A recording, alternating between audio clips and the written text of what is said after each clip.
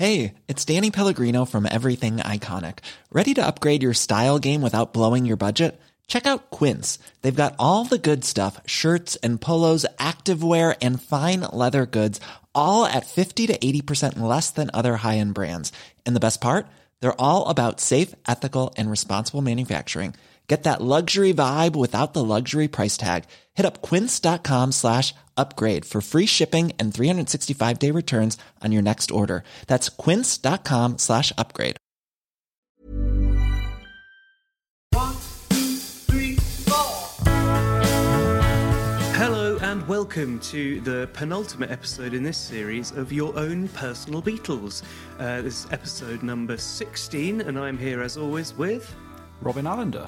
I think we're going to cut to the chase this week because it's a really long episode with Josh Widdicombe. There was so much good stuff in it, we didn't want to cut it down. We didn't really want to make it into a two-parter. No. So we'll just cut straight to the point this week. And, you know what, this is an episode we recorded a couple of cans in hand with Josh a couple of weeks ago. And it's a fantastic one. Yeah, he sort of didn't want to stop, which was great, you know. Yes, it was just lovely just to carry on. It was like having a chat down the pub, which is nice. There's one. Yeah. There's one thing I wanted to clear up. I talked about Kate Bush quoting a bit from the Fast Show, and I just want to say I don't know if she was consciously quoting from the Fast Show or if she just came up with that off the top of her head. So I just wanted to clear that up. Right, okay, well that's intriguing, knowing what you're talking about. I don't know which is weirder, actually. The latter, I think. But, we'll cross that bridge when we come to it. Yeah, so look, watch out for that, peeps. Yeah, and we'll be back at the end, and so enjoy this episode of Josh Widdicombe's Personal Beatles. So, Robin and I absolutely delighted this week to be joined by comedian and writer, the wonderful Josh Widdicombe. Hello, Josh, how you doing? Hello. Very excited. I did say to you beforehand, but this is something I actually listen to, which is always a worry that this will go badly and I'll never be able to listen to it again. It very much like when I did badly on Richard Osman's House of Games. I never really could rewatch. Oh, man. Fear of going back on the terrible answers I gave. Is that what, didn't John absolutely rinse that when he was? Yeah, it almost certainly is. He didn't have to go up against Steve Pemberton from the League of Gentlemen. That's all I've got to say. God. Yeah, that's tough casting. But we're not here to talk about that, I suppose. I listened to... I was about to say I listened to the Beatles today as if I was... But I felt like I should, as a kind of... The Ellis James episode, this isn't just going to be me going back over the episodes a kind of fan, but... he kind of approached it like it was his Beatles exam. Do you know what I mean? Yeah, definitely. And there was definitely that thing of you'd ask him a question and he'd go, well, what I wanted to talk about was like this B-side. It was a bit like the vice presidential debate last night at the time of recording. Yeah. He had really done his own, because we tried to set people at ease a bit before we record by saying that, we're not looking for experts in any way and we really want, it to be a personal, emotional journey. And he was just like, all right, because he had been cramming facts. Yeah, He just wanted to get everything in there. So it's about 4 episodes worth of stuff. So hopefully we'll get him back one day. But. Yeah, no, it was very entertaining. But also, you did get the feeling he had notes. Yeah. Yeah. There was a point where he left to apparently look after his child or something, but I think he's probably doing a bit of revision in the box. He ended it by saying, in conclusion... Yeah. So but how's your lockdown been, though, Josh? How's that been it's been going for fine you? in terms of... I think it is... I pick my words carefully here, but like... You've been enjoying it? No. I don't know what everyone's complaining about.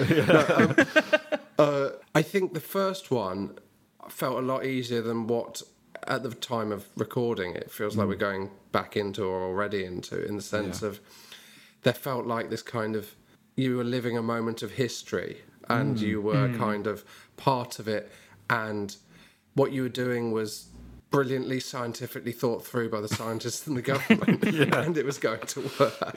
And you were applauding for the NHS. And now I feel a bit like you haven't got that element. You've just got the ground down of the fact that you can't go to the pub. Yeah.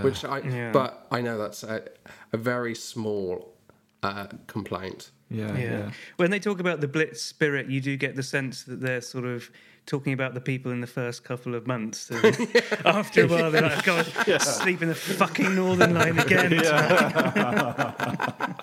Totally, yeah.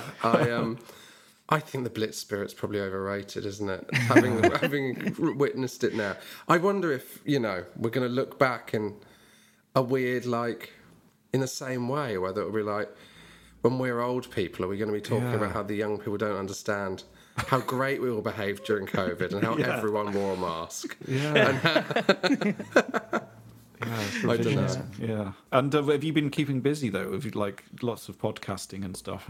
Have you? Yeah, I think, the mic I bought at the start of lockdown is probably the most used piece of equipment I've ever had in my career. Yeah. I think that is a weird thing, and that's really what's really good for this is that podcasts, which is obviously it's the coming medium, for want of that's a terrible, what a wanky thing. But it's it feels like it's the start of something, whereas and it's still finding its way. And I think a lot of people, including myself, always thought you can't record a podcast if you're not all in the same room. How can how could you get that kind of that amazing electricity you get when you're interviewing someone in a tiny studio?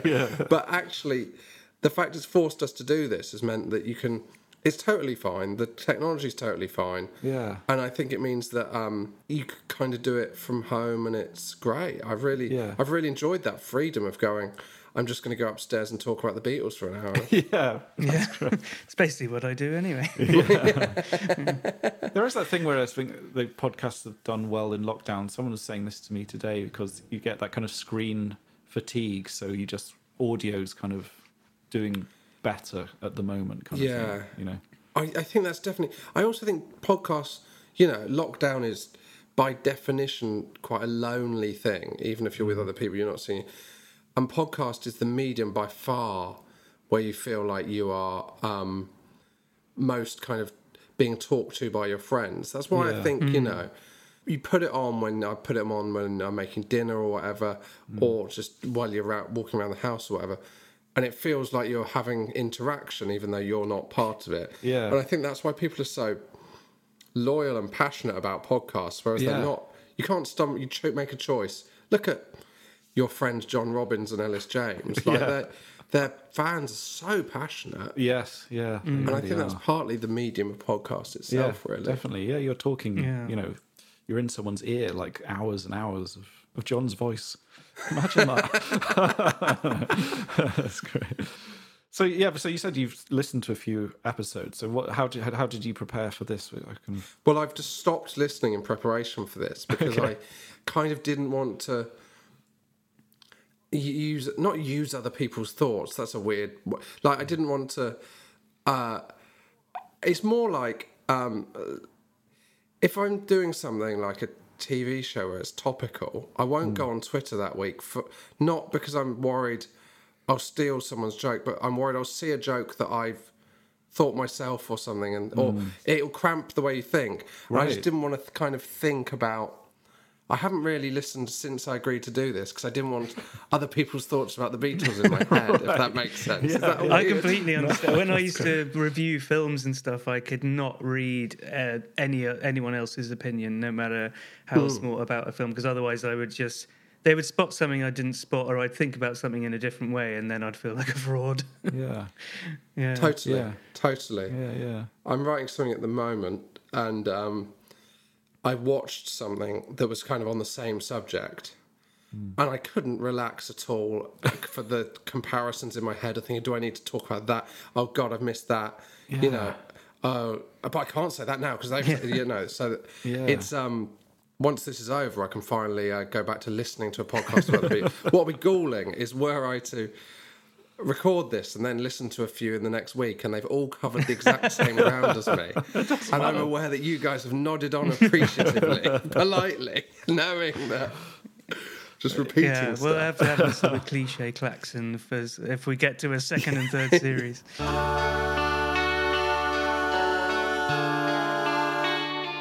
start with the beginning of your sort of Beatles journey? I'm going to open my beer for that question. Sure. Satisfying sound effect. Yes, that's a really good one. Yeah, that was. I've not got a beer. I've got one of those sound effects CDs that they have at Radio 4. Yeah, George Martin style. Yeah, the Archman. Delicious beer. I'll just walk across the gravel and tell you about the Beatles. So, where did it start? What's your first memory of the Beatles, really? I think I always knew that they were around because it's part of the common discussion, isn't it? It's like a reference that is kind of eternal, but the first, and my dad dad was born in 1960, so he would have been 1950, sorry, 1950. So which is probably the perfect year to be born if you want to be a fan of the Beatles. So he was 12, 13, probably 12, because he was when Please Please Me came out, 20 when it all ended. Yeah. That's pretty perfect. The dream period. Yeah. So he hit the Beatles like absolutely just right. Yeah. And so he had his record collection that was all like 60s stuff. He was a big Stones fan. So the Stones were more of a thing in my household than the Beatles. He was more of a Stones fan. And we used to go on family trips to see the Rolling Stones whenever they tour. Really? Yeah. So the first gig I ever went to was when I was 7, and we went to see the Rolling Stones at Wembley on the Urban Jungle tour, which was promoting the album Steel Wheels. Right. Supported by Gunn. I don't know if you remember Gunn. Oh, yeah. And who did a cover of Word Up. Yeah, that was like their only hit, wasn't it? No, I can't be right. I think it was. Yeah, it was primarily there. Yeah. And that was, I could be able to work out the exact date because because I'm sure the listeners are desperate to know. I love it when bands used to have the names of tours. Yeah. Like when the Bowie 80s tour was called the Serious Moonlight Tour. Up until Reality tour names. We should bring that back. Cool. Yeah. I think it was like it felt like a thing. Like I think they still do it maybe with the popular acts that would have a show. Do you know what I mean? Yeah. So Yeah. I think Kylie would have a named tour. The one I always think of is the Zoo TV tour that U2 did. Yeah. Which, if you enjoy, as I do, reading blunt Wikipedia descriptions of things. The description of the Zoo TV tour, where it tries to describe the show, is one of the most hilarious things you've ever read. That's great. It's just every sentence is more and more baffling. I'm sure I've never. I think it is available to watch. I'm sure it is. Yeah. But I've never watched it. But it's really worth like. That's great. One of my favourite Wikipedia things is reading entries for bands that are clearly written by themselves. Yeah. The Ned's Atomic Dustbin one. It's got a whole thing where it's like the album was released in an American format, so didn't chart, which caused controversy. It's all about really bitter things about chart positions and stuff like that. It's great. Anyway, sorry, tangents there. You went to see the Stones. So on the Urban Jungle tour, which was 1990. So the reason I know it's the date is because it was the night England played West Germany in the semi-final of Italia 90 World Cup. Which was, oh my God, so you didn't see that game? Didn't see that game, and that was a big deal to me, Italia 90. Yeah, it was like the first time I got into football. So we were big into the Stones. And then I think really the Beatles... what happened at the same time really was the anthology series on ITV, was it on? It was on ITV, wasn't it? Yeah, I think it was on ITV.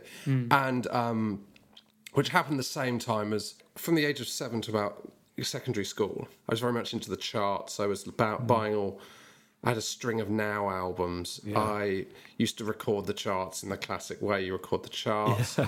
And then when I was 11 or 12, all that kind of Britpop stuff happened, Part Life and Definitely Maybe being the first two kind of breakthrough things that I bought. And I think that turned a lot of people onto the Beatles as well. Because that was the same year as the anthology, I think. Yeah. So I think up until that point, I didn't even realised that you were allowed to like old music. Do you know what I mean? Yeah. That was the music my dad liked. I like The Prodigy, and I like Gabrielle. I liked the stuff that was in the charts. Yeah. And then I suppose it was Noel Gallagher and Liam Gallagher talking about the Beatles and them being mentioned by journalists. And then that made you watch the anthology. My parents would have watched that anthology anyway, but I'd have thought it was a historical document rather than something about music that I could like, if that makes sense. Yeah.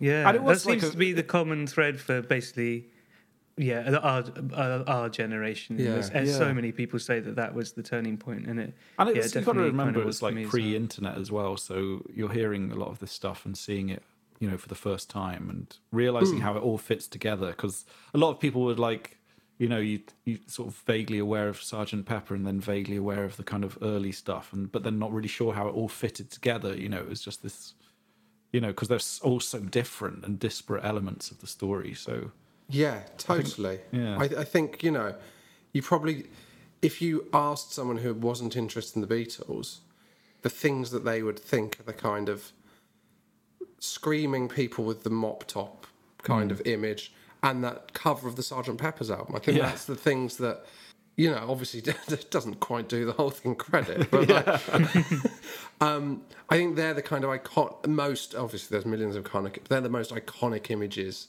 of the whole thing, really. Yeah. When you go, how did you get into the Beatles? It's like every other band, really. You can identify more them coming into your orbit. But I think the Beatles, from at 3 onwards, you're listening to Ringo Starr on Thomas the Tank Engine, and then and then I do remember that the George Harrison album called Cloud 9. Yeah. So I think that must have come out around.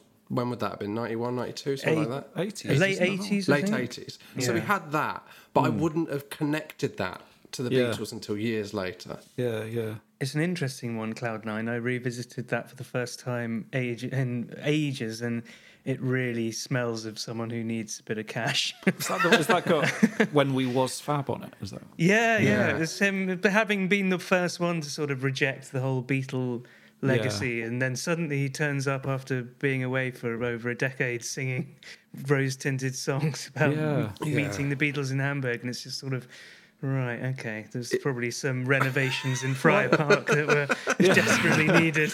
I can identify both being struck by a pang of nostalgia, though. Maybe that's what it was. Yeah, you never know. It's got a phenomenal cover. Yeah, which is that cover. Him in kind of those, I suppose, aviators with a kind of floral shirt, maybe unbuttoned, one too many buttons, which is a huge kind of distance from the kind of spiritual man he's previously, he looks like more like Ringo being interviewed by the pool in Anthology than he looks like himself. But the idea that the Beatles were kind of just always there, I remember that with my brother telling me about the Beatles, maybe when we were watching Yellow Submarine when I was really young. And like Tom, my brother said, oh yeah, George is the quiet one. I was like, how do you know that? How does those ideas kind of disseminate through the world? Like, how did he know he was the quiet one? You know what I mean? Like, where do these archetypes come from that you just learn culturally, To go back to your friend John Robbins, who you will never get on here because he doesn't like the Beatles. I was listening to his radio show. Yeah. With him and Ellis's radio show, but he drives it. And, but he was talking about how he believed in 100 or 200 years the Beatles would be forgotten. And I was so angry listening to this because I just don't believe I just believe that their impact is so incomparable to every other band that they will be. It's his argument that Queen wouldn't be.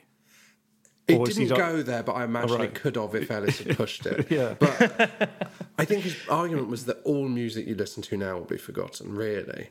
Right. But, which is, of course... Well, I mean, if you can hear sort of Thomas Tallis, and, English plain-song from 800 years ago, the chances are that one of the most mass-produced pieces of digital media is probably going to last at least a couple of 100 years. Yeah. But that is strange. Unless John was going down a deliberately kind of... Was he kind of saying there won't be any civilization in 200 years? No, I think... he was just saying... I mean, for all I know, they had 2 minutes to fill before the news and he was panicking. Do you want to go into climate panic, or do you want to kind of... Yeah, that's interesting. I just feel like they're so part of the tapestry of everything. Yeah. To the point where it's interesting, because we were discussing, like...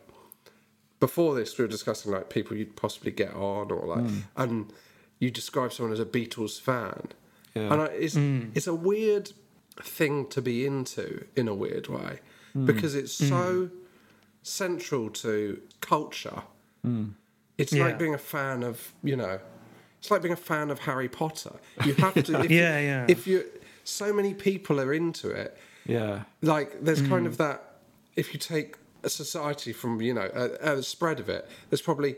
80% in the middle that are just like the Beatles, and then there's 10% that are really into the Beatles, and 10% that actively dislike the Beatles, or define themselves in opposition to the Beatles, but secretly quite like the Beatles. It's like saying I like pizza. It's a very boring thing to say. And that was the reservation when we started the podcast. Is like, it's sort of definitely a lot of preaching to the choir, but. Yeah, from doing this, we've just found out that actually people love them for so many different reasons. Yeah. But I think that's an interesting... It's always hard to know how to talk about things where there is that range of people who are into them kind of casually or into them really obsessively. I remember a similar thing, like, this is going to sound really poncy, but like when I was getting quite into James Joyce, right? And in certain circles, like, you have to say things like... And in Ulysses, the man in the brown Macintosh famously, and it's like, what do you mean famously? Famously to like 10 people, But like when you're talking about like the Beatles, you say, Martha, my dear, famously starts, to a lot of people that's not a famous song. I can't really imagine like throngs of screaming teenagers outside the release of James Joyce's newest sadly novel. Not. Yeah, it's a shame. There might have been, but it's weird. To some people, the facts you'd be saying are very well worn and are famous facts, but to other people listening to the show, you might be hearing it for the first time. But it's kind of weird how to couch the way you talk about them, because there is such a presence and so many well-known stories as well. I think you find that. I find it difficult to talk about music with someone that I'm not completely sure of how into music they are. And I don't mean that as in, oh, guys, I'm like really into music. You're not aware of the B-sides. I'm not like that. But like what I mean is like there'll be people that know far more than you, and there'll be people that know far less. And say someone said to me, oh, I like Blur, and I go, yeah, and then I'd say about something and they wouldn't know about, and I find I kind of almost, I'm terrified of making myself look like a dweeb. I know what you mean. But also, on the other side, I feel guilty for not knowing as much as people that know more. I don't know, and it shouldn't be, it's the Ellis James episode thing, but it shouldn't be like, it's not about what you know. Do you know what I mean? But I feel like there feels like a thing with the Beatles that because it's such a well-known thing, if you're into the Beatles, you really have to throw yourself into being into the Beatles to get beyond what everyone knows. Well, that's why I thought this is a good idea for a podcast, because you're talking to people about their personal associations, and people can't really get those wrong, So it's like, that's you're getting the Beatles wrong. Yeah. I've met James Acaster a couple of times, but when he asks me what I'm listening to, my mind has never gone more blank, because he's got such an insane knowledge of incredibly diverse range of music. He's got I totally know what you mean. I hate the question. It's a terrifying question. It is. The question, "What music are you into?" is the worst question anyone could ask you. I think. Yeah. Because it's basically asking you to kind of pigeonhole yourself. Yeah. I haven't come up with a satisfactory answer that. Well, I don't think you can come up with a satisfactory answer on the one hand, but on the other, it's a real sort of mum's mate question, isn't it? Yeah. Jack likes music. Deirdre likes music too. Yeah. Oh, what are you into? Yeah. You wouldn't know it. Yeah. I think it's probably the only good answer. Yeah. I think that's the thing with it. It's like you get this situation where they'll say, what are you into? And if you avoid, I end up avoiding the question, which just looks so kind of evasively, like kind of suspicious. Yeah, like I've never actually heard music at all. What is music? Yeah. Well, you either have to give an answer that's way too long or an answer that's flippantly short, and there's not really any in between.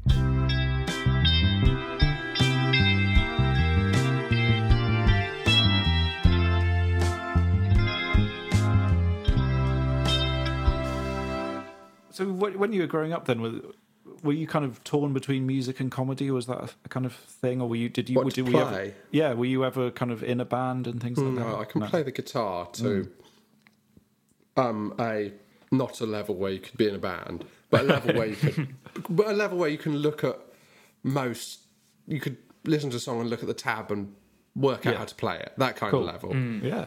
And I think probably every comedian would want to be in a band if they were honest. That's a better career.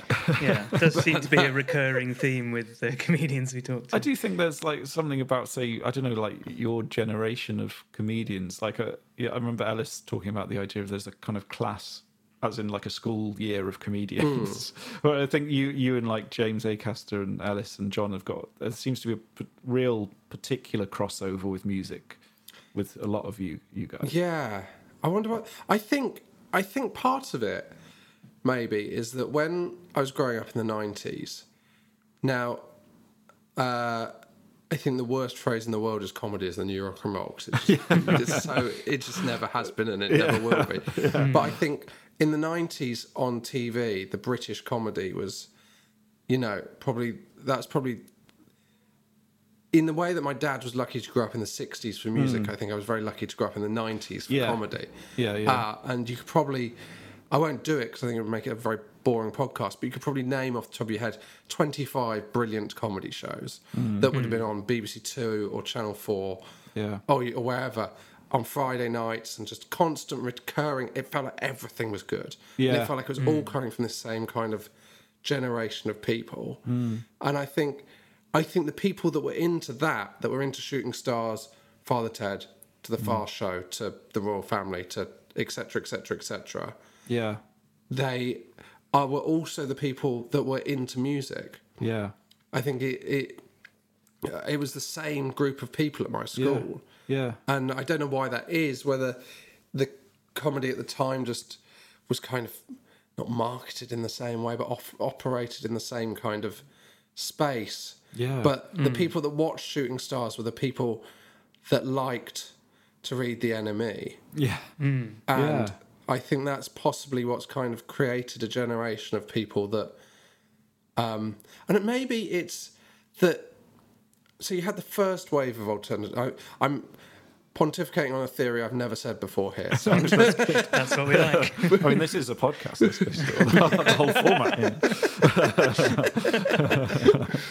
But obviously you had this kind of first wave of alternative comedy that kind of broke through, which was your French and Saunders, Rick Mail and Adrian Edmondson, and et cetera, et cetera. And then I think that kind of... By the 90s, they were the Stadium Fillers. They were the Vicar of Dibley and absolutely fabulous. Yeah. But that next young generation, comedy was young. The Vicar of Dibley's Serious Moonlight Tour. Yeah. Sorry.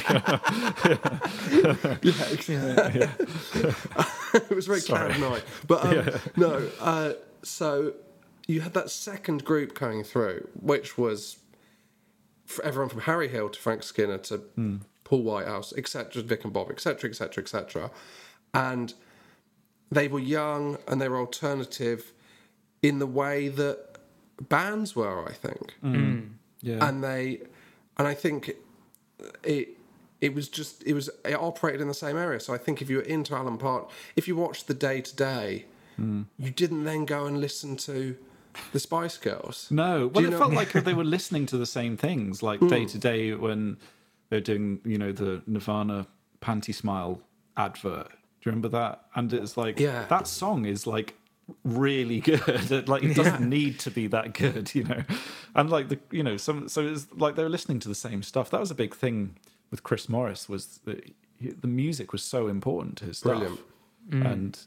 And when they do he does the character Fur Q, who's the rapper that does Uzi Lover, which is obviously which is a really well done. It's brilliant. The best bit of that is that he shoots. The thing about him is he shoots someone live on stage, and it's Mark Goodyear is the person he's going to shoot when he's in London. So good. But yeah, it just felt like the same world. It felt, and I think that's why you get that crossover. Matthew Crosby's another person who I'm friends with, who's into comedy and has got that same. And I think it's definitely, it was the same nerds. It was the same nerds. Yeah. But that's the Beatles as well, isn't it? Because they're, we've talked about this in the last one with Kevin Eldon, but the Beatles crossover where it is the Goons and there's music hall tradition and the Cavern shows were almost like stand up at times. They're funny skits and they were hilarious. So there is that crossover as well, isn't there?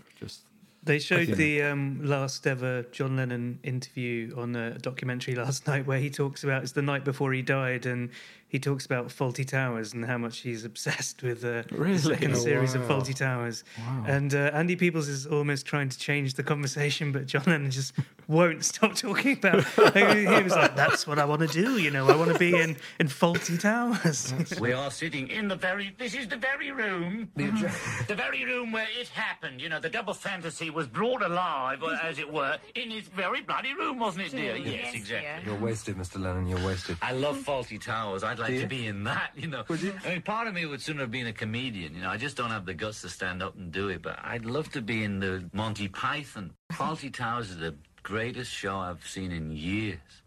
If they have it over here now, God, it's great. I mean, what a guy, he's great. I saw an interview, or maybe I had a conversation with him, but I saw Noel Fielding or heard him talk about walking down like Dean Street or somewhere like that. And there was someone shouting at him, and he turned around, it was Paul McCartney. And he was like, I'm a big fan of the Mighty Boosh. I think it's great. Wow. God, how do you react to that? That even makes me feel a bit queasy. Yeah. Don't think I'd ever recover. Yeah, but they're big comedy fans as well, aren't they? Like, even Paul McCartney always liked all that sort of 90s stuff as well, I think, didn't he? Yeah. Well, there's a great TFI Friday. I don't know if it's great because I haven't watched it in 25 years. I watched it the other day, I think. Did you? Well, the one with Paul McCartney where he does the Flaming Pie thing. Yeah, he's absolutely brilliant.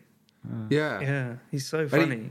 He plays all. Don't they do the live thing is him playing all the different instruments? When this happened, because it was the whatever anniversary of, or they reissued Flaming Pie the other day, and I had I think we mentioned it on the podcast, but I had probably one of the biggest Proustian rushes I've ever had listening to the single off that song, and then suddenly remembering every second of a whole 90 minutes of TFI Friday.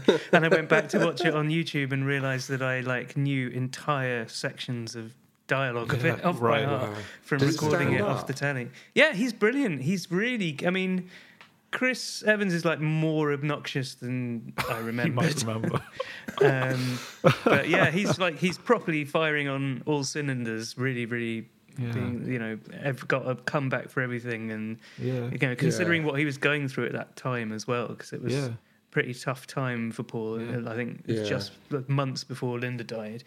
Jeez. And then they disappear at the end onto the and speedboat going under Hammersmith Bridge. And it's really crazy. So talking about 90s stuff and 90s comedy, do you remember Kate Bush was given? She's obviously very reclusive, but she was given a Lifetime Achievement Award. Maybe it's a Brit Award or something like that. or maybe an Ivan Novello or something. And she came on stage and she did. Do you remember that character that Charlie Higson did in the Fast Show, where he'd be talking and then he'd go, "Oh, sorry, I've just come." Like Kate Bush came on stage and that's what she said. Wow. "Sorry, I've just come." And like loads of people. I remember this at the time. Like people didn't get the reference. Yeah, it's not a well enough. Even in 1997, not a well enough Fast Show sketch. Deep cut. Yeah, it's quite a deep cut. Yeah. She could do brilliant. She's just one. She could have done the brilliant Paul Whitehouse character. Yeah. But that's. I love the idea of Kate Bush watching Fast Show, though. But you know, yeah. Bowie was another one who was obsessed with the Fast Show as well. Yeah. He used to sort of do really bad, and I love the guy who goes, "Brilliant, it's fantastic." Put some more effort into it, Amy. He was big into The Office, wasn't he, David Bowie? Yeah. And obviously ended up in extras. But there's a very good YouTube video of him. It's kind of, I think it might be to promo extras or something, but he's talking, kind of doing a pastiche of an arrogant David Bowie, where he's talking about how he's given Ricky Gervais all of his good jokes. And what you realise is David Bowie's, he's a really funny comic actor. Do you know what he's really good at? Yeah, the Ruttles, the second Ruttles film that came out. Are you a big Ruttles fan, Josh? I haven't seen the second one. Yeah, I mean, I wouldn't bother. He basically did it in about 2003 or something without any input from Neil Innes, so it's like recut stuff. But it's an absolute shit show, apart from David Bowie does an interview in the style of the sort of Mick Jagger one from the original Ruttles. Oh, right, and it's absolutely... Well, it's bonkers, but it's brilliant. Yeah, he's really, really funny. It's worth just selecting that clip. I saw David Bowie at Glastonbury in 2000. Oh, wow. Nice. And what was interesting... So I was thinking about that the other day, and I Googled it to see like what the lineup was. And what came up was like some review from 2000 in The Independent, maybe, or something like that. But a proper broadsheet. And what was fascinating was it said, its opening was about how Glastonbury hadn't got the money of the other festivals who'd got all of the big acts. Oh, wow, yeah. And Glastonbury had to, and they said they'd had to settle for Travis and David Bowie. Wow. And it was like... Yeah, but that's the thing, like, it's before Another Day, that one. Yeah. There was that kind of just suggestion that his time had gone and, like, maybe he wouldn't do another album. Oh, yeah. There'd obviously been rumours about him. But then it's kind of this almost Six musicification, where there's this kind of... I remember Ellis saying when David Bowie died, it was like the Pope had died on Six Music. You know, it was this incredible, like... It's weird, and like you say, like 20 years ago, he was more part of the furniture, which is incredibly strange to think about now. It's so weird, because my head, it had been a historic moment that David Bowie had played Glastonbury, but I probably just built that into my own narrative afterwards. His stock was quite low. And there's a similar thing that's happened with these, like every time there's a big John Lennon anniversary, then people talk about Double Fantasy in a similar sort of way. Yeah. And it's like, Double Fantasy is probably the worst album ever to win a Grammy for Best Album for that reason. And then I was listening to Six Music this morning and people were going on about how brilliant Double Fantasy is. There's a reason why every second-hand record shop in the country has at least 5 copies of Double Fantasy for £1. Because it's the album that everyone bought but no one ever listened to. I saw Paul McCartney when he did Glastonbury in 04, was it? Or was it 05? Yeah. 05. That did feel like it mattered in the way that I remember David Bowie, but obviously was misled myself. But it felt like a hugely importantly one-off experience, which of course it was not going to be until COVID struck, and maybe it will still be a one-off experience. But that was a really amazing to see. You know, I've seen Paul McCartney again since, but that felt like a gig that I'm really... There's very few gigs you're at where you feel like it's an event. Do you know what I mean? Yeah, 100%. That's funnily enough. Talking of your Rolling Stones World Cup thing, I saw him in 2010 in Hyde Park, the day that England got thrashed by Germany in the 4-5-1 or whatever it was. I was so depressed we almost didn't go. Which now, we were just like, is anyone in the mood to go to this fucking thing? Like, we're all quite hungover, and we were planning it in our minds that we would watch the football, beat the Germans, go off to Paul McCartney, have a nice sing-song, and didn't really consider that we might get thrashed. It was an odd vibe because everyone was a bit... They played it on the big screen there while poor old Elvis Costello was plugging away to a load of foreign tourists. And then he came on and it was absolutely the best time I've ever seen him. It was unforgettable. Yeah. The fact that I even considered not going is nuts. What I love about... So when I saw him later, so it would have been about 2011 or maybe even 10, he played Hammersmith Apollo for 2 nights before Christmas. Mm-hmm. Wow. And I got a ticket for one of them. And it was, I don't know why he was doing it, but presumably just for fun, really, because... He played the 100 Club and 2 dates at the Hammersmith Apollo. Yeah, and it was nuts. Amazing. And he came on, and I think he did say something like his opening was like, let's have some fun. And you were just like, this is a man that genuinely wants to do this in the way that if you go and see the Rolling Stones, you don't feel that they want to do this. Do you know? Like, I think Paul McCartney has got... I mean... He just wants to be playing music. Yeah, yeah. There's rumours of a lockdown album, isn't there? Is there? He might have been recording during this time. Yeah. He did his first TikTok this week, which that's a disaster written all over it. Which is exactly how you would expect it to be. Yeah. Does he slip into patois like he did in that? Luckily, he doesn't say anything, but he's dancing around to a sort of a contemporary pop hit that I can't say I know the name of, but it's Wet Ass Pussy. It's pretty. It might as well be.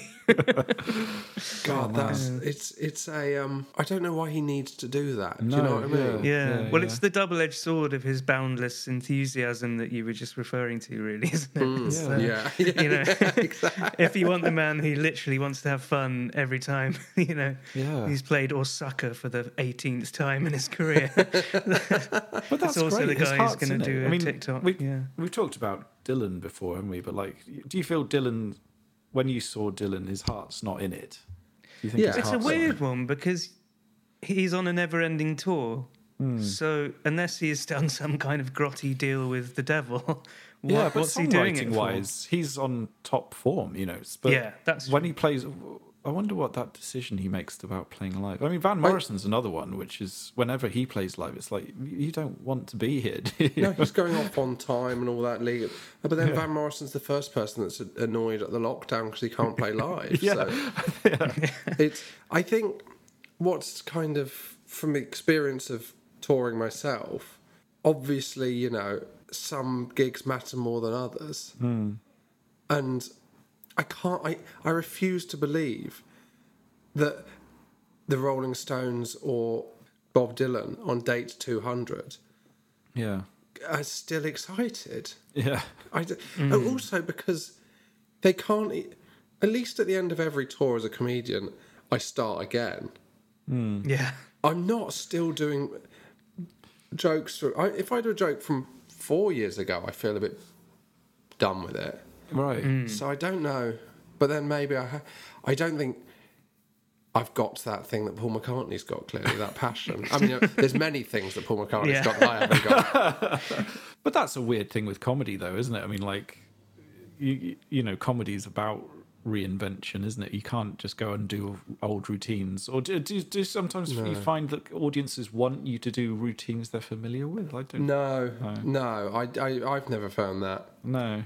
I don't know if you've heard that kind of story about Michael McIntyre's doing a gig, like a new material gig, and he gets to the end and he's like, he's just trying stuff out. He's like, has anyone got any questions? Someone goes, do the material about getting a bus in the snow. And he goes, that's not a question. And then he goes, any other questions? And the guy puts his hand up and goes, have you ever had to get a bus in the snow?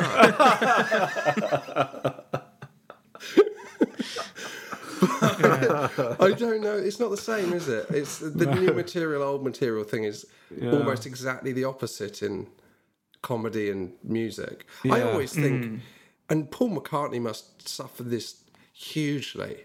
I always think it must slightly hurt every time you say you're going to do something that isn't the Beatles or a new song, and we can all feel the shuffle to the bar, or we can all hear I'm aware of the sound when I'm at a gig. I'm aware of the different cheers that each song will get.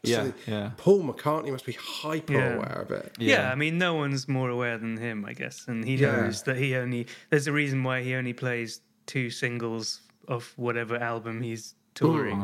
But then the other, like when that gig that I just mentioned, I remember he played Ram On, which is, you know, for me, I absolutely love that song. One of my favourite songs on Ram, even though it's only sort of 90 seconds long. And then everyone just turned around and left, and they're like, "Oh, he's playing some of his new shit." And it's like, it's on Ram. Like, you're literally here to hear like Paperback Writer and Daydream. Do we know? Has he ever said like? Has he ever been asked, how does that feel? I'd love to know. Yeah. What? I think he has, and he's very honest about it. He's like, you know, I know people will come. Because he, like in the Wings days, he didn't start playing Beatles songs until very late 70s. Yeah, and they were quite they weren't the big hits, really, were they? He played like, started with like Lady Madonna, and then used to play like sort of Let It Be. Okay. And now it's sort of like 70, 80%. But I suppose it's more like now because Wings are having a bit more of a resurgence. He plays a bit more sort of Wingsy stuff. And he played like Temporary Secretary last time I saw him. Really? Yeah. Do you think that's the bits he enjoys the most? Or do you, like I don't know what the answer is like. I'd just be fascinated to know when he's playing stuff like that, or whether when he's playing a song off the new album, is he thinking this one's for me and I'm going to really enjoy this, or is he going, I can just fucking see them moving around and it's absolutely like, I don't know. Well, it must be like you're there to plug the record and you've got to at least pretend that you enjoy it. And now one of my new songs, which is nowhere near as good as any of my old songs. With his more experimental stuff and like the Fireman stuff, you know, I think a part of what I think he's enjoying is how he's, you know, subverting expectations of what people want from him, you know. But maybe he is just relish. I like the Fireman stuff and, you know, the more experimental end of what he's doing. But I think, who knows? I don't know. Yeah. But you only have to sort of look around at the crowd at one of those gigs to realise that 99% of people are there to hear, you know, a very specific set of songs. Yeah. And they absolutely love it. And, you know, the older he gets, I think the more willing he is to just be a walking greatest hits tour. Yeah. I think also he's probably not got the same neuroses as me in the sense of I don't think he's there thinking, am I going to lose them here? Like, I think he's confident that he can get them back with a couple of songs that aren't. I'd love to see him do a noise set though. You know, just like, God.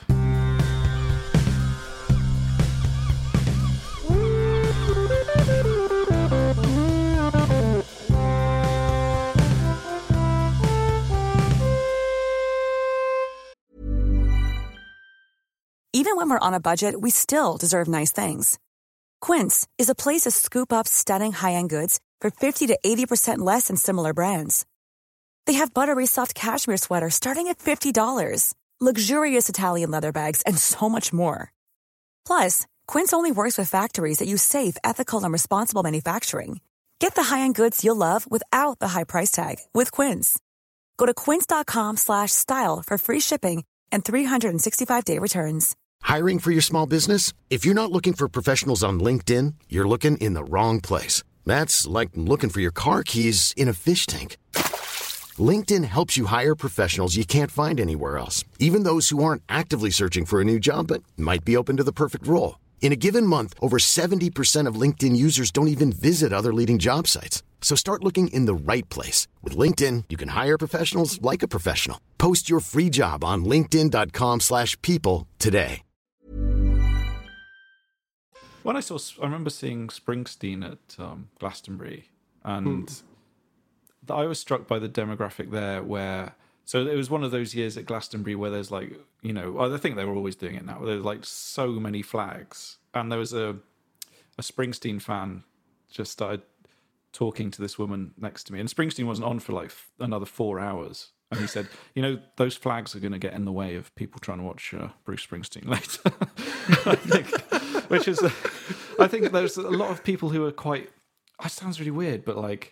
It's almost like a collecting thing where you want to kind of preserve something in amber and don't have any of the distractions of life around you. You want to absorb this moment of historical importance of seeing Paul McCartney or someone like Bruce Springsteen. Do you know what I mean? Like, I totally know what you mean. It's that thing of being at a gig. Certainly with Glastonbury as well, you'll probably be smashed by the time they come on. Yeah. So how much of Paul McCartney do I remember from being there? And how much do I remember because I've watched it on YouTube loads of times when I've got him drunk? Do you know what I mean? Yeah. But those sort of legend slots at Glastonbury, they are a bit of a sort of box-ticking exercise because, I can say I've seen The Who, but I haven't really seen The Who. I've seen The Who in 2009 on the Pyramid stage from about half a mile away. Yeah. But then that's the thing, if you allow for a bit of the chaos to enter. Like, I remember I was at a music festival in Australia, Byron Bay blues jazz blues. Anyway, it was the Pogues were headlining, and I sort of just drifted along to see it, and I was absolutely like blown away. It's probably one of the best gigs I've ever seen.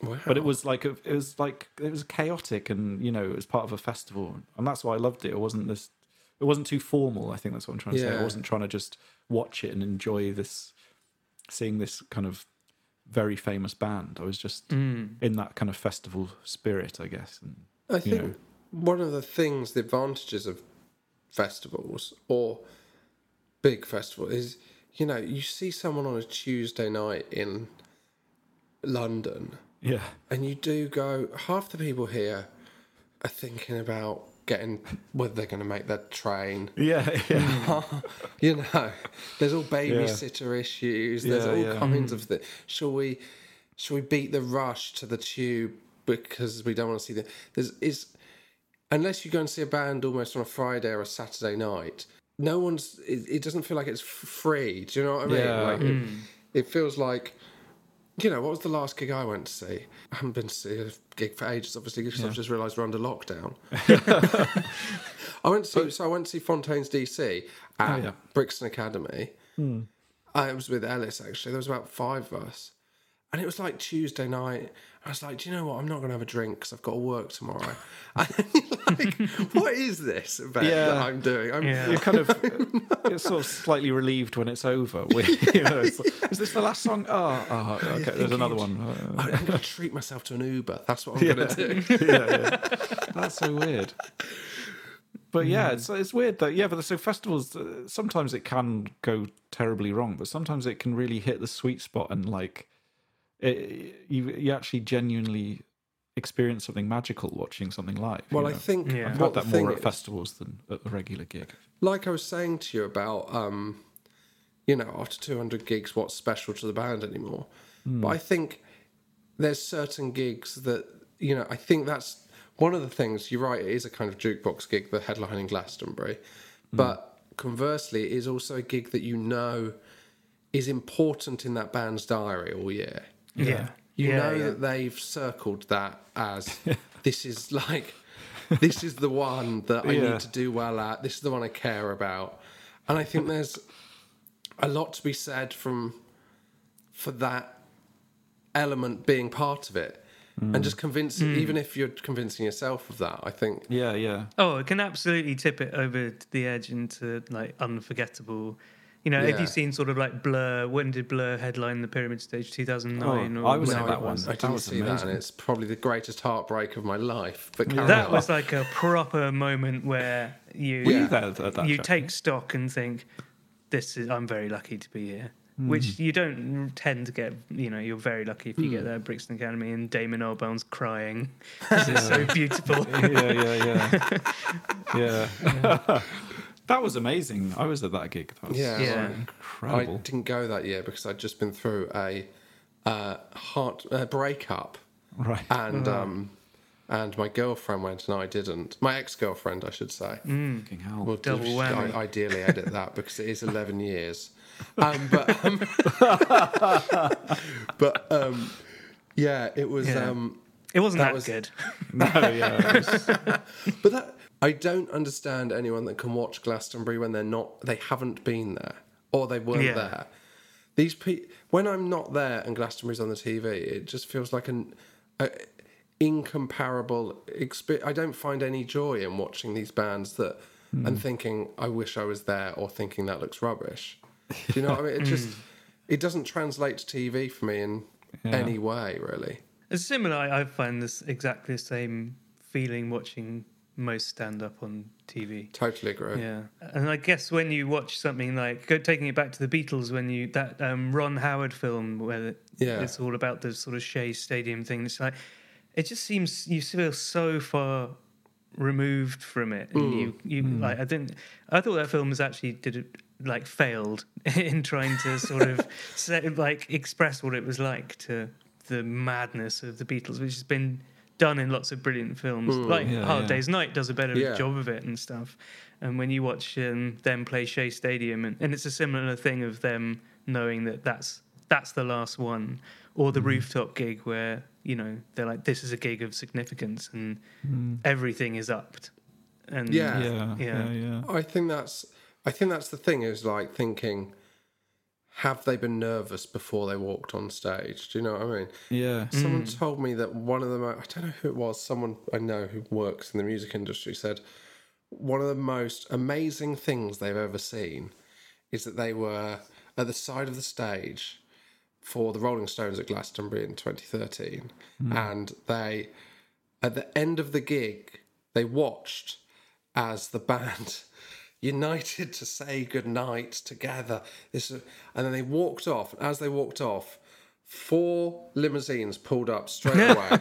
They all walked straight into the fort and they were gone within like 30 seconds. Wow. And it was just like they just disappeared. Like this military precision operation. They said, that's amazing. I couldn't believe like how amazingly like precise and like what a thing it was. Yeah. When I played a Green Man with Jan Tiersen, who I used to play with, and it's bizarre actually because we were on the main stage after Van Morrison, because Van Morrison was headlining, but he wanted to get away earlier. And so I can say Van Morrison supported me, but but Van Morrison left the stage, his band was still going, and you're looking at the stage and this helicopter went off behind. I might be misremembering this, but I'm sure it's true. But the band was still playing the last song, and Van was in the air on his way back to whatever he does on his own. So he gets to a festival go, could you close this one for me? Like, I've got to go. That's like a comedy thing. Do you mind if I go on first? Because I've got a longer drive than you. Yeah. That's absolutely mad, isn't it?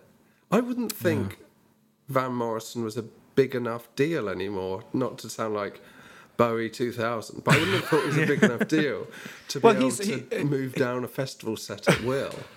Well, I think he hit the kind of that sort of slightly good primetime slot early evening thing, I think, and it was kind of family friendly, I guess.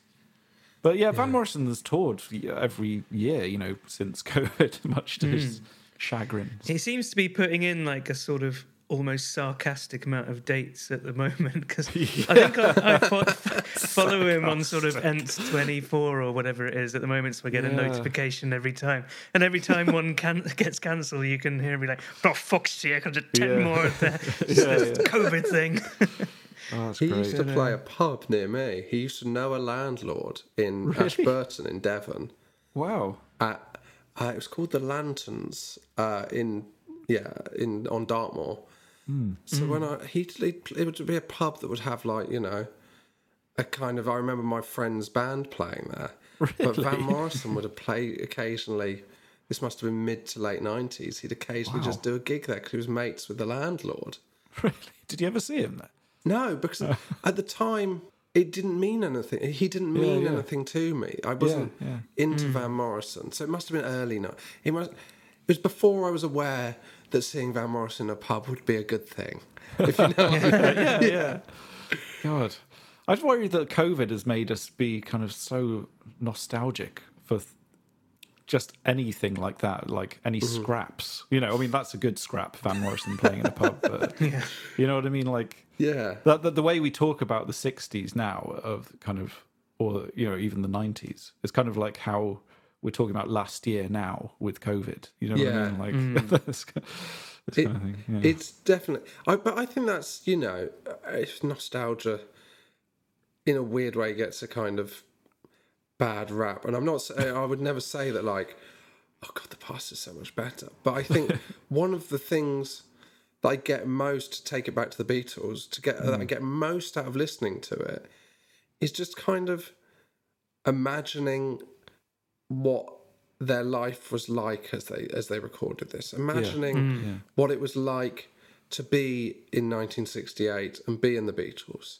and I think I think that's the thing. We talk about them being part of the culture, but I think that's part of what makes it magical, is that it, unlike any other band, everything associated with them kind of is so exciting and frames it in such a way that it, while the songs are peerless, I think it goes far beyond that, in that it's that kind of narrative that is kind of defined pop music ever since. Do you know what I mean? Yeah. I just don't think you, to go back on your own podcast, Guy Chambers said about whether, you know, Beyonce is the same level now, but I just don't think anything could ever be of that level or could ever repeat that, because everything's too connected, everything's too based on what's gone before. There's no innocence to anything. Everything is in the sense that could Beyonce be compared to the Beatles, it ruins the question in itself, because, you know, the fact she's being compared to the Beatles shows that everything's kind of comparable to that, if you know what I mean. Yeah. It's definitely the cultural sort of framework is so incomparable now to how it was then. And maybe like the Beatles' resurgence during Britpop is because we got a little tiny taste of that with, you know, superstar bands that were everywhere, like Oasis. You know, it was a fraction of what the Beatles were, but it was something that was comparable for the first time. So everyone was really quick to pick that ball up and sort of run with it and compare. And do you think the Beatles, the other key way that the Beatles' time is comparable to that time in the mid-90s, is that it was happening to a very small amount of people in London, and we imagine the 60s as London, and you imagine the 90s as Damien Hirst in the Groucho with Alex James, but in actual fact, we all know. I don't know where you were, but I was never fucking near that. You know what I mean? Like most people didn't live that, and that. But to us, because we didn't live through it, it feels like the Beatles was. Well, yeah, I think the nostalgia's made them perfect in a way. You know, we've kind of, that story, you know, they didn't put a foot wrong. You know, I was trying to say this in another podcast. I didn't quite get it right. But did you ever like REM in the 90s? Not in the same way that other people liked REM, but I like REM. Do you know what I mean? Sure. Yeah, because I wouldn't say I'm an REM fan as my question. What music do you like? If that was it. But like, I loved Automatic for the People. Like after it come out, like my brother had it on tape, and it was I just thought it was like a perfect album. And then I was kind of around and conscious of them when Monster came out, which was the 94 album, which was like slightly more grungy, and it was a huge thing. Like they did a huge stadium tours, you know, and I was just aware that somehow they've lost it. this isn't as good. And looking back now, is because it was happening in the present. Whereas, Automatic for the People was something I got in after the fact, and the Beatles were something obviously we experienced after the fact. So you look back at it, and it's not sullied by being in the present. Yeah, if that's there's no, they didn't put a foot wrong, because we've kind of made it into history and into memory. And I don't know. Yeah, no, it's that. This might thing be the of Stellars talking. What effect would the Beatles' legacy would there have been a huge effect on the Beatles' legacy if John Lennon had still been alive and they'd reformed for a string of Serious Moonlight style mega tours? How much Absolutely. would that? Yeah, 100%. I think there's some of, and also you forget that there was this kind of unanswered question throughout the whole of the 70s of would they, will they, won't they, every one of them asked to, and then there's a very abrupt full stop put on that when John Lennon gets gunned down, and then you can start to reassess the legacy now that the idea of them getting back together is never going to happen. Whereas, and I think that really kind of helps. And it's like people are still banging on about like the Smiths reunions and stuff now, and it's like, but I think that ship sailed in the last 2 years. that's true. If you can give Morrissey credit for one thing, that he stopped the talk of the Smiths reunions. That is actually maybe that's all part of his game plan. It's only one way I'm going to put this to bed. I've got to become an abominable racist. Wow. Worked like a charm.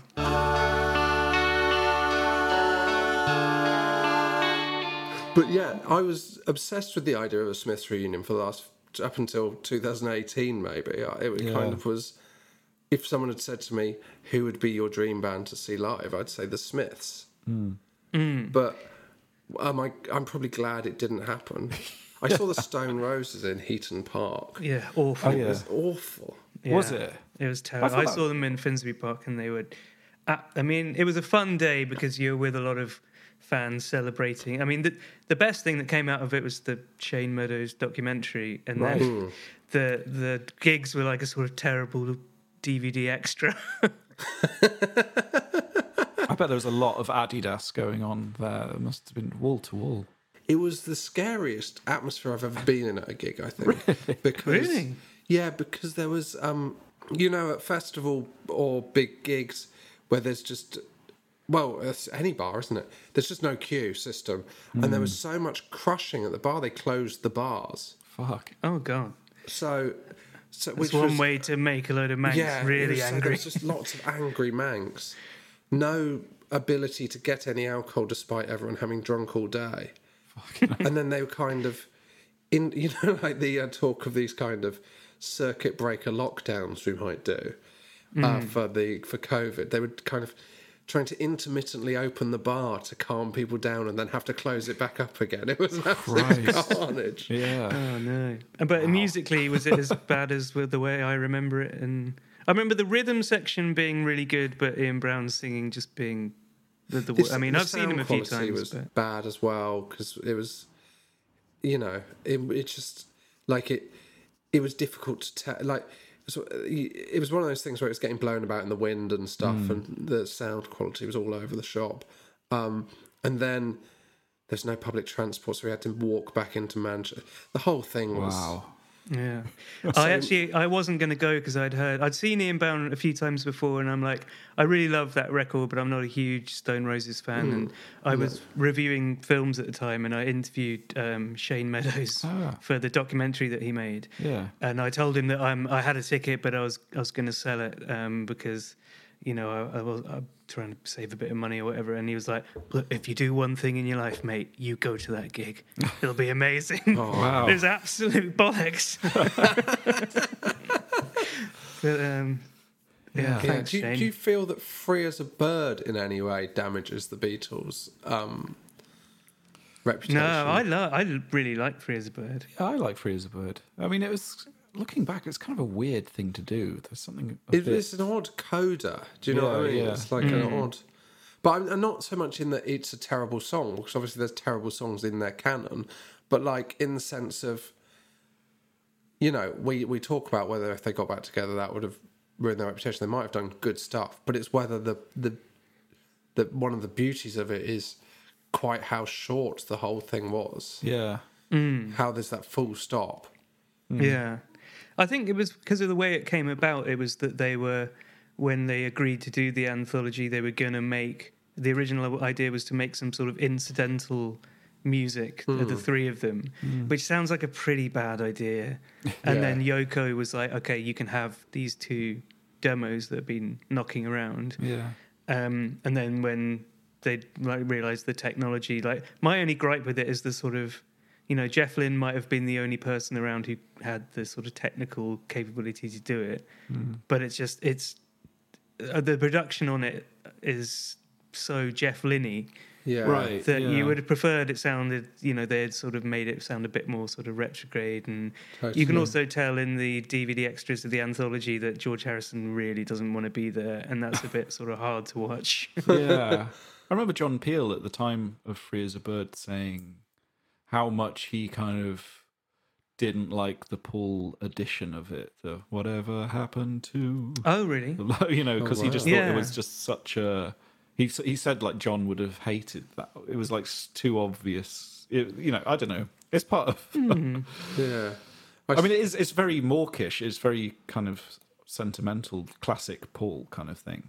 That line, isn't it? There's a good, well, and also just doesn't mean anything in true Paul style. Yeah. It's the most phatic language. And then he didn't. I think he said that he really didn't enjoy doing the Real Love version because the song was finished, and the reason why he got so excited about the Free as a Bird was that it felt like they were collaborating again because he had that bridge to put in it. And stuff. Yeah, that's interesting. I mean, I think the Lennon part of that song is great. It is really beautiful. Yeah. But it's a technical marvel when you listen to the cassette demo that they managed to get anything out of it. Just a good job that they stopped there and didn't go and do that to a load of other records. Didn't do a 2-pack. Hologram John on stage. Yeah, I mean, it is lucky that there's not hours and hours and hours and hours and hours of stuff that there would be now, I suppose. Yeah. But I think it felt exciting at the time, but I don't know when I'd ever put it on.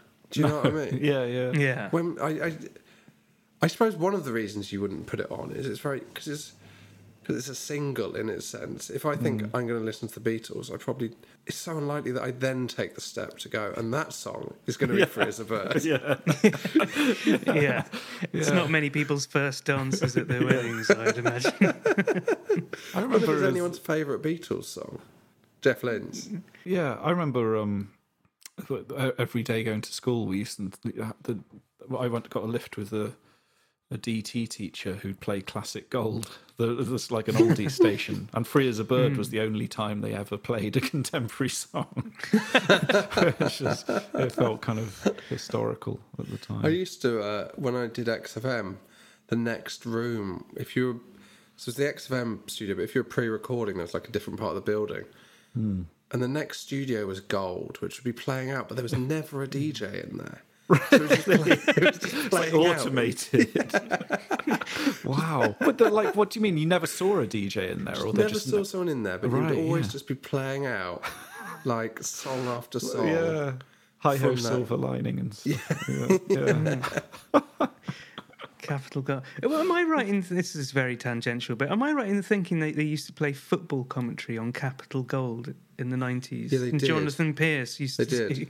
Because there's a kind of, there's a bit of football commentary where Jonathan Pierce is doing Capital Gold and they're sponsored by something. Do you remember when England let in a goal after 8 seconds against San Marino? Oh, yeah, I remember that because my friend at school the next day said he'd timed it and it was much longer because it was in slow motion.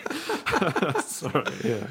But I don't know what they were sponsored by, but Jonathan Pierce was contractually obliged to do this intro at kickoff. So it went, and that's hello, I'm Jonathan Pierce. This is England versus San Marino kicking off on Capital Gold in association with Carlsberg Export, and it's 1-0 to San Marino. Carlsberg stocks. Straight through. That's amazing. Amazing. Yeah. So, Josh, one question that we ask everyone on the show, we only have one stock question. Do you have a controversial Beatles opinion? Yeah, I do. Which I find 70% of Sergeant Pepper unlistenable. That's controversial. That's an interesting one, though, the Sergeant Pepper thing. I think go on, you do your reasons, because I've got my reasons. I think there's standout songs that are obviously brilliant in their own right, but I find the concept of Sergeant Pepper's very annoying. Right. I find the kind of... I think what I don't like, I never like in music, is I'm not into quirky sounds. Right. Whether that be a kind of a circus style sound, or the penny whistle, the whoopee cushion, exactly. the clacker, anything that's kind of end of the pier, I suppose. I have the same problem, which would be another controversial opinion, with the Beach Boys and Pet Sounds. I have the same problem that there's I find too much of that get into the quirky sound section. And that's not like, it's not a reasoned opinion, and it's not something that I think is correct, but it's something that I like. I'm not going out and going, I think Pet Sounds is bad. I've really tried. Really? Because I know, do you know, and in that sense, if I really tried to like this, because I know by definition I should, because everything else, everyone that likes it likes the same stuff as me. But I can never get beyond the quirky sounds. I think Sgt. Pepper's is too full of them. Right. And is there any sort of particular offenders? I'm assuming we're talking sort of When I'm 64, Benefit of Mr. Benefit Kite. Mr. Kite is pretty unbearable for that. We got a tweet this week from someone saying, "Stop slagging off Benefit of Mr. Kite." sorry, that guy. Weird hill to die on. The Sergeant Pepper in itself, the opening song is a good song, but then I think it goes into even crowd sound. I find annoying. The hubbub and there's a great bit in the Fab Fools book the Jem Roberts book, where he's talking about how Paul McCartney loved the idea of when he was listening to radio comedy and there was a physical joke and you heard the audience laughter. He loved that kind of surreal juxtaposition of just laughter on its own. So that's why he wanted to include that in Sergeant Pepper, the laughter and you don't know why they're laughing. It's very odd, isn't it, when you think about it? Yeah. I once was, I don't know what, I was a guest on Danny Baker's show on Radio 5. And I think Danny Baker's a superb broadcaster, and it was just like an interview, and he went to press a sound effect or whatever you'd call it in radio. They've got a better name than that. Graham, maybe? Yeah. And he pressed the wrong one, and it was like a kind of... I can't remember what it was, but it was like a long bit of music. There's a long bit of music that you'd have behind a magician or something. And instead of cancelling it, he kind of went along with it and he hushed us, and then he made us kind of occasionally applaud as if there was magic tricks suddenly going on within the room. Oh, that's and it was very really clever. I was just like so kind of bowled over that he'd made such a brave choice to do that rather than go, oh God, cocked up there. That's good. That was a time when I enjoyed quirky sounds, but I don't. And it's not that I have a reason. I'm not going, this is annoying to everyone. It doesn't play with me in some way, in the same way that... I think you get away with a lot under the umbrella of psychedelia, whereas I think the worst offender of that is Uncle Albert on Ram, where he just does a telephone noise where he goes like... Brr, brr, but just with his mouth, though, it's not even a real telephone. What an incredibly odd decision for this really beautiful song with George Martin strings all over it. He'd tried to stretch the telephone into the studio room, but he couldn't quite get it in, so he had to do it himself. Yeah, we got an hour. My thing with Sergeant Pepper is I always found, like, I remember when I first heard it, and there were certain songs, this is a really obvious point, but there were certain songs I loved, and I always loved Fixing a Hole, and I always loved She's Leaving Home and Day in the Life. But like you could never just play a bit to someone. It was like when I first heard it, I just loved the whole thing. And it was like, I had a cassette deck and my dad taped the vinyl copy for me, and it was like hearing Sunlight or something. Every song was part of this vibe. And even if those individual parts didn't all match up, it was the first time, I guess, I loved an album because I loved every bit of it. So I know we've been a bit like critical of Sgt. Pepper and Benefit of Mr. Kite and stuff, but that it's one of those things you could never play. Oh, like have a listen to Mr. Kite, you'll love this. No, you just listen to the whole thing, and it'll, I think works. my problem with Sgt. Pepper is, and this is my problem with concept albums in general, is that I get the feeling like that they're always half a concept album, and half the best songs that you've also got kicking around. They'd run out of ideas after the first song. Because you can't. So it's a bit like when you see a comedian's Edinburgh show, and they've clearly got a concept, but they've also got the 20 minutes that's really working for them at the moment. So they'll kind of lever in the bit about washing machines or whatever. To bookend it with the illusion of structure in the middle and call it a reprise at the end. I don't know if you... What's that second album by The Streets? Is it A Grand Don't Come For Free? I don't know. And that was like this concept album about... But there is a through line. There is a through line on that. Yeah. That's almost the most conceptual... Most consistently conceptual album I've ever heard. It's actually got a narrative and a story. But I don't think the narrative helps after you've heard it the first time, because there's a twist. And you're like, I don't know how much I need a twist at the end of an album. It's like watching Sixth Sense over and over again. The last 10 minutes are great. But I think they admit that they sort of gave up on the concept idea after they had written the first few. I think it's only the first two songs, and then they were just like, I can't really be bothered with this anymore. I think the thing with Sgt. Pepper's is you always presume it's the best one because it's got the most. When you're a kid, it's got the most iconic cover. It's like the image of the Beatles, and it's the most famous. It is the most famous Beatles album, really. I'd say, but it's probably not even in the top 5. A lot of it comes from America as well, where in America it's much more heralded as the finest Beatles record because the release of Revolver was so mishandled in America that a lot of people never had that record, and the version of it that they did have had alternate track listings. And so, I mean, I remember it's always the record that gets spoofed in like The Simpsons or whatever. Rob Sheffield talks about it in his book, and it was very like... much not in the American public consciousness until later. So if you think about those American parodies of The Simpsons or whatever, they're all, you would never see a copy of Revolver anywhere. But I suppose the fact that cover is so iconic. But I'll dig my heels in for Sgt. Pepper, actually. It might just be because it was the first one that I fell in love with. But listening back to the...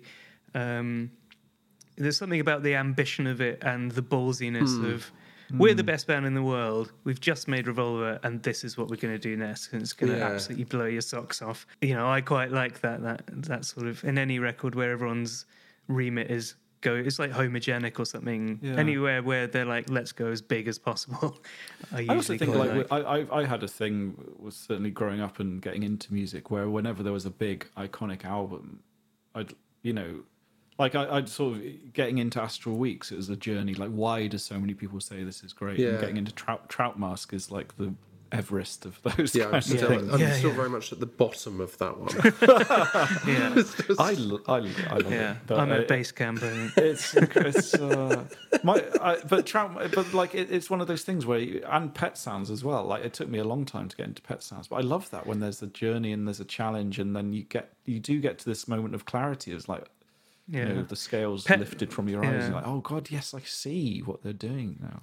Pet Sounds only really clicked for me about 4 or 5 years ago, actually. I've always loved all the singles off it, but there was a moment where it suddenly all made sense, and now I'm almost scared of listening to that record because it affects me so profoundly emotionally. So do you think I should persist? Absolutely. Oh, yeah. But I've been persisting for probably 20 years. What I would say, my advice would be to juggle up the running order and listen to it on sort of random a bit. because I found it. Obviously, God Only Knows is the greatest pop song ever written. I don't think many people would dispute that. But there's so much texture and the instrumentals. Yeah, I mean, if you listen to this is a bit tangential, but the Fleet Foxes record that came out a couple of weeks ago, and Robin Pecknell talks about how his whole inspiration is basically based on this one kind of outtake, which is on YouTube, of Brian Wilson doing the guide vocal for Don't Talk, Put Your Head on My Shoulder. And that was the thing that made me sort of click with like how incredible his layering and how natural his like harmony and stuff is. He's like second to none. So that's the thing, because I had my dad's CD of Pet Sounds, like had maybe, it was before the days of like massive box sets. It just had like 5 or 6 bonus tracks, and one of the bonus tracks was that vocal arrangement, and you're just like, fucking hell, it was incredible. Yeah It's like stops you in the tracks, tears in the eyes, sort of thing. 1, 2, 3, 4.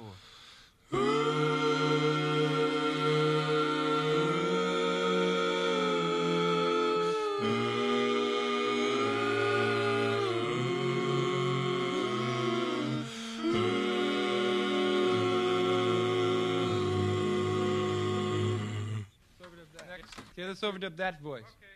I'll persist. And also, similarly with Trout Mask, if you do want to get into Trout Mask, I think the secret with Trout Mask... No, okay.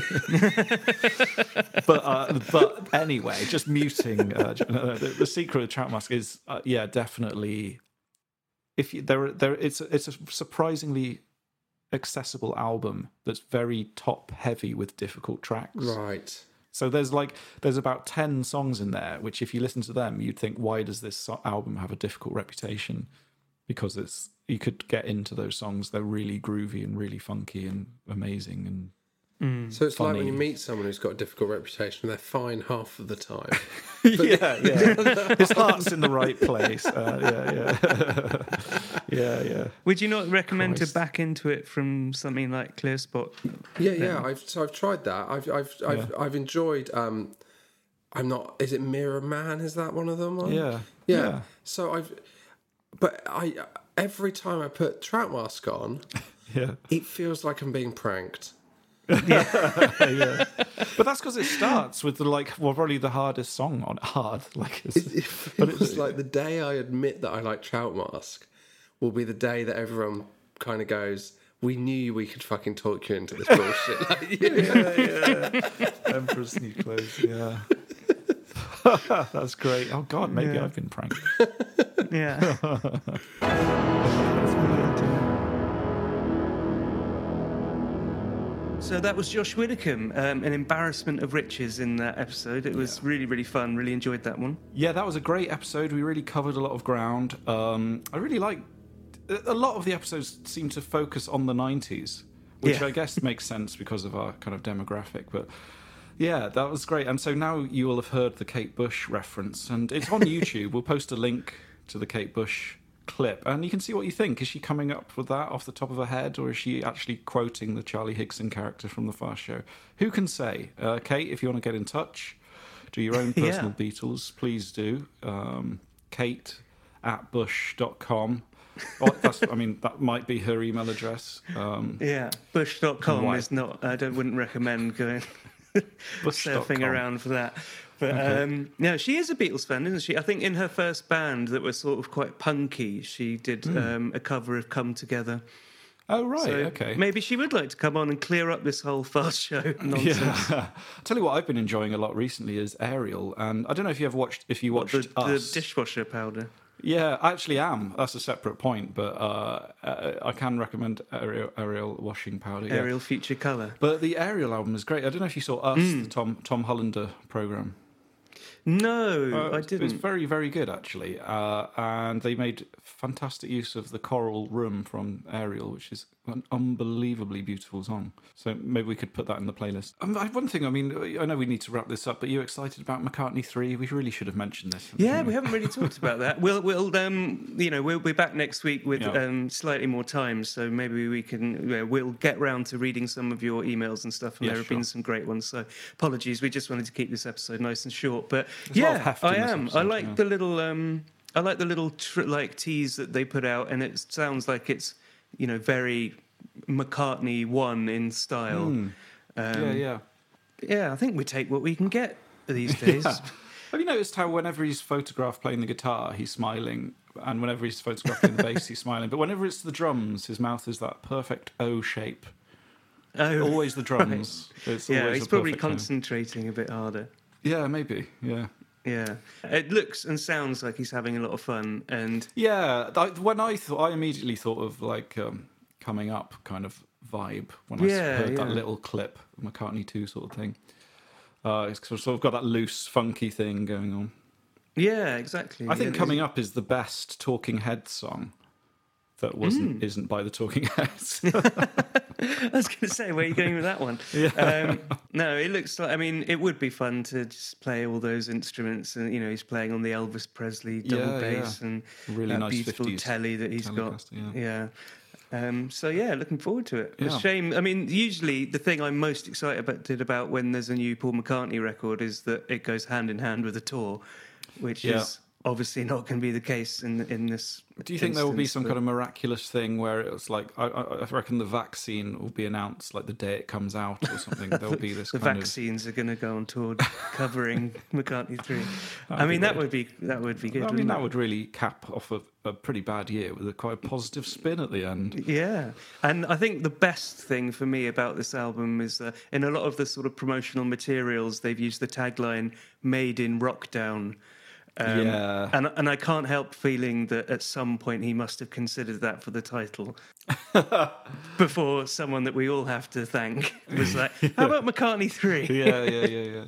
Good. Good. Yeah, And have you heard the One O Tricks Point Never album? No. Oh, it's very good. No. That came out last week. I've been enjoying that this weekend. That was made in Rockdown too. No, sweet. But it's a slightly different feel to McCartney 3, but it's brilliant. I think it's one of his best ones, and it's like listening to a very strange radio station on deeply unpleasant drugs. That's how I describe it. It's a very good album, though. I like Sounds intriguing. Perfect Lockdown 2 material. Yeah, indeed. Yeah, so we're all going to have a bit more time in our hands in November than we expected. So why not go back and listen to all the podcasts again? Indeed. Well, I don't. Yeah, you do if you want. You can if you're really bored. We'll be back next week with the final episode of this series with Benoit Piollard. I'm really excited about this one. This is just... he's probably one of my favourite musicians who's working at the moment. So it's just really nice to chat to him. I kind of was... I suppose I was a bit gushing. But he's a brilliant experimental ambient artist. And he obviously as well has a Beatles backstory, as everyone does. So it was a lovely episode. So we'll be back next Tuesday with that one. I hope you enjoyed that episode. If you did, please go to Apple Podcasts or wherever you listen to your podcasts and give us a nice 5-star rating. And if you write us a nice review, we'll try and read it out on the show if we can. If you want to get in touch, you can go to personalbeatles.com/contact or email me jack@homespunsounds.com, and we'll read out the last of your personal Beatles stories in the intro to next week's episode. If you've enjoyed this series and you would like us to help us come back for more later in 2021, if we're all still alive, then you can go to personalbeatles.com/donate. We'll be back next week. Cheers! Your Own Personal Beatles is presented by Jack Pelling and Robin Allender. The podcast artwork is done by Morgan Ritchie. It's produced by me, Jack Pelling, and is a Homespun Sounds production.